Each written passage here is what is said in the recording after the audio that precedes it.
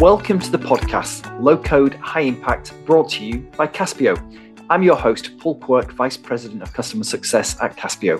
Join us for this episode as we speak with Joanne Duklas, Lead Consultant at Duklas Cornerstone Consulting, where she'll share how they build custom software solutions for non-profit organizations with low code. Hey, Joanne, I'm really looking forward to hearing about your Caspio and no-code journey. So please share with everyone a little bit about yourself and your company. Thanks so much, Paul, for having me today. Yes, I work in the higher education industry. So while I'm a for-profit organization, I work quite closely with universities, colleges, government from around the world, as well as within Canada. And so what we try to do is provide concierge support services to help them be better in accordance with best practice standards. So with Caspio, we've been able to help very interesting not-for-profits scale up and do their business in a more automated way without having to have that technical infrastructure and support that often is not available to them. So it's been a really valuable contribution to the kind of work that we do that meets with our philosophy of providing access and support in a reasonable way. No, thanks for sharing that. And I know that you've been with Caspio as a customer for 8 years now, but so can you remember what kind of brought you to no code in the first place? Well, I was asked to lead a national initiative to create Canada's first transcript and transfer guide. It was for all the higher education community, both the policymakers, but the institutions as well. And it was really a people project where we had to bring together several communities, hundreds of people, engage in consultation. But at the end of the day, we also had to have a practical way to share back in an accessible format something that was the size of a 500-page book. Yeah. And so we needed some kind of tool that was responsive, that could be integrated with our existing website, and that it was sustainable because we were only going to be there for a short time and then we needed to leave. And they did not have, being a volunteer organization, the team to keep things going, shall we say. So conducted a lot of research on the possibilities out there. Caspio rose to the surface as being a really robust no-code option that was quite much ahead of its time in the space that we were looking at. Very comfortably worked with the community because we had to go through quite a lot of consultation, even in terms of usability, testing, how to present the content in a way that resonated with them. So we needed the flexibility with a tool like this and an environment like this to respond quickly, to create it in a way that met them in their space and place. And actually, Caspio delivered on that nicely. It's been a while. We need to go back and refresh and take that one forward to the next level when and if they're ready. But since 2015, when we launched, they haven't had to go back and do anything. We created an administrative environment for them, and it's served the community quite well, even into the present day. You mentioned about your focus is really the higher education industry. So can you share with everyone a little bit about the application that you've got and who the end users are?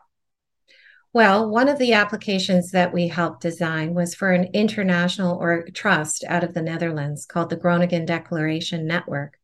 We trained them on how to use Caspio. We helped them build the environment, and we created what we call the GDN Trust Hub, which allows them very easily to do things like present to the communities that they work with information on trusted network and hubs around the world that are involved in the digital exchange of academic credentials to help citizens achieve their dreams, which is, future jobs, higher education, what have you. It was really important that this trust hub conveyed that these were trusted organizations. So, of course, there was quite a lot of policy work, et cetera, behind it.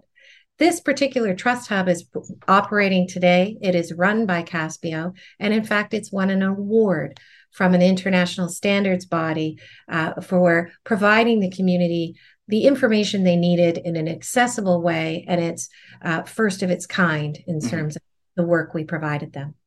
Joanne, can you remember the challenges that you were looking to achieve going back? I know it's 8 years ago now, but what was the initial challenge, which we talked about how you found no code, but what was you trying to overcome?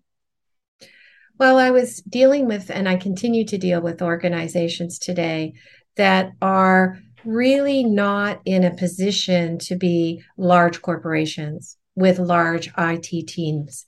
They still need service, though, Yeah. and they still need to support their communities, and they need to do it in a way that's accessible on multiple levels. So, as another example, we've created a not-for-profit in Canada called Aruk Micreds National Network. I've been involved with that project since we were dreaming about how can we help learners get easy access to their documents around the world. We have several service providers that help us. We have a technology provider called Digitary out of the United States and Australia. They provide the technical infrastructure for the digital wallet and so on. And we're extending that with another service provider called Matter Global, who works with SSI and verifiable credentials.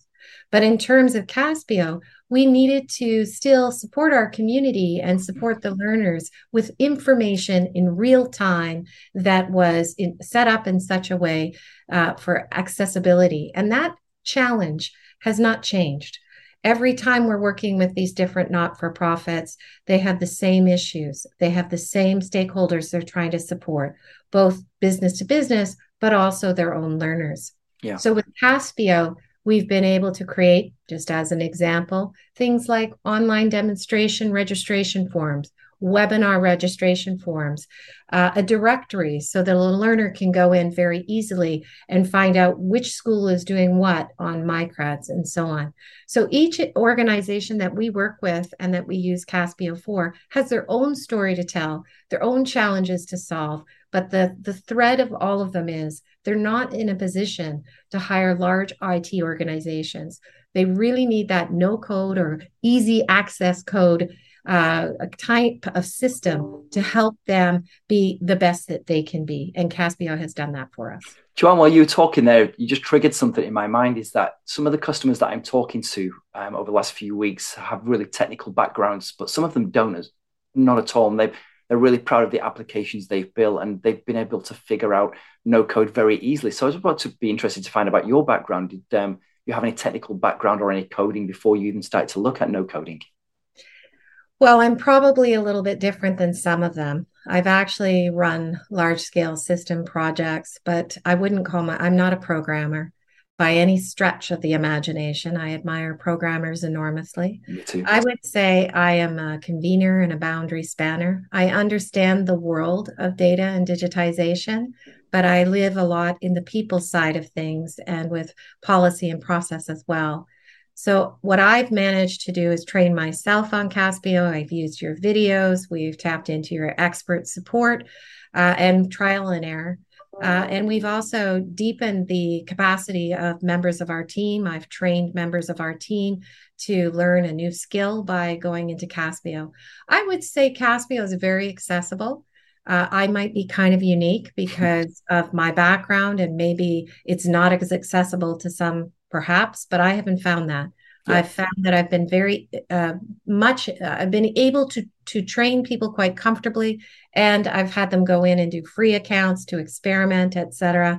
And it's really been a very, I would say the best word for it is accessible for the community to help them do what they need to do and not worry about the things they don't need to worry about. Yeah, no, I understand. So from a kind of a return on investment perspective, are you seeing an efficiency saving or hard dollar savings, or maybe a combination of both with the application? I would personally say that time is money. Mm-hmm. Agree. One of the actual ones we're about to launch is an event management system for one of the organizations that I work for. I very quickly was able to give them an Excel. This is the structure of table that I need. This is the data page structure I need. This is this that I need, etc. They managed to create this, and it's now being final tested. We did it in less than a couple of days. Mm-hmm. And so we're about to go live with it. When I say time is money, I don't have time to read a zillion emails about a zillion events. I travel a lot. I talk to a lot of people, and the people that I surround myself are equally engaged in their communities. We need to be able to transparently track this information from point of inception all the way through and beyond, because we're trying to make sure that we're transparent to our community.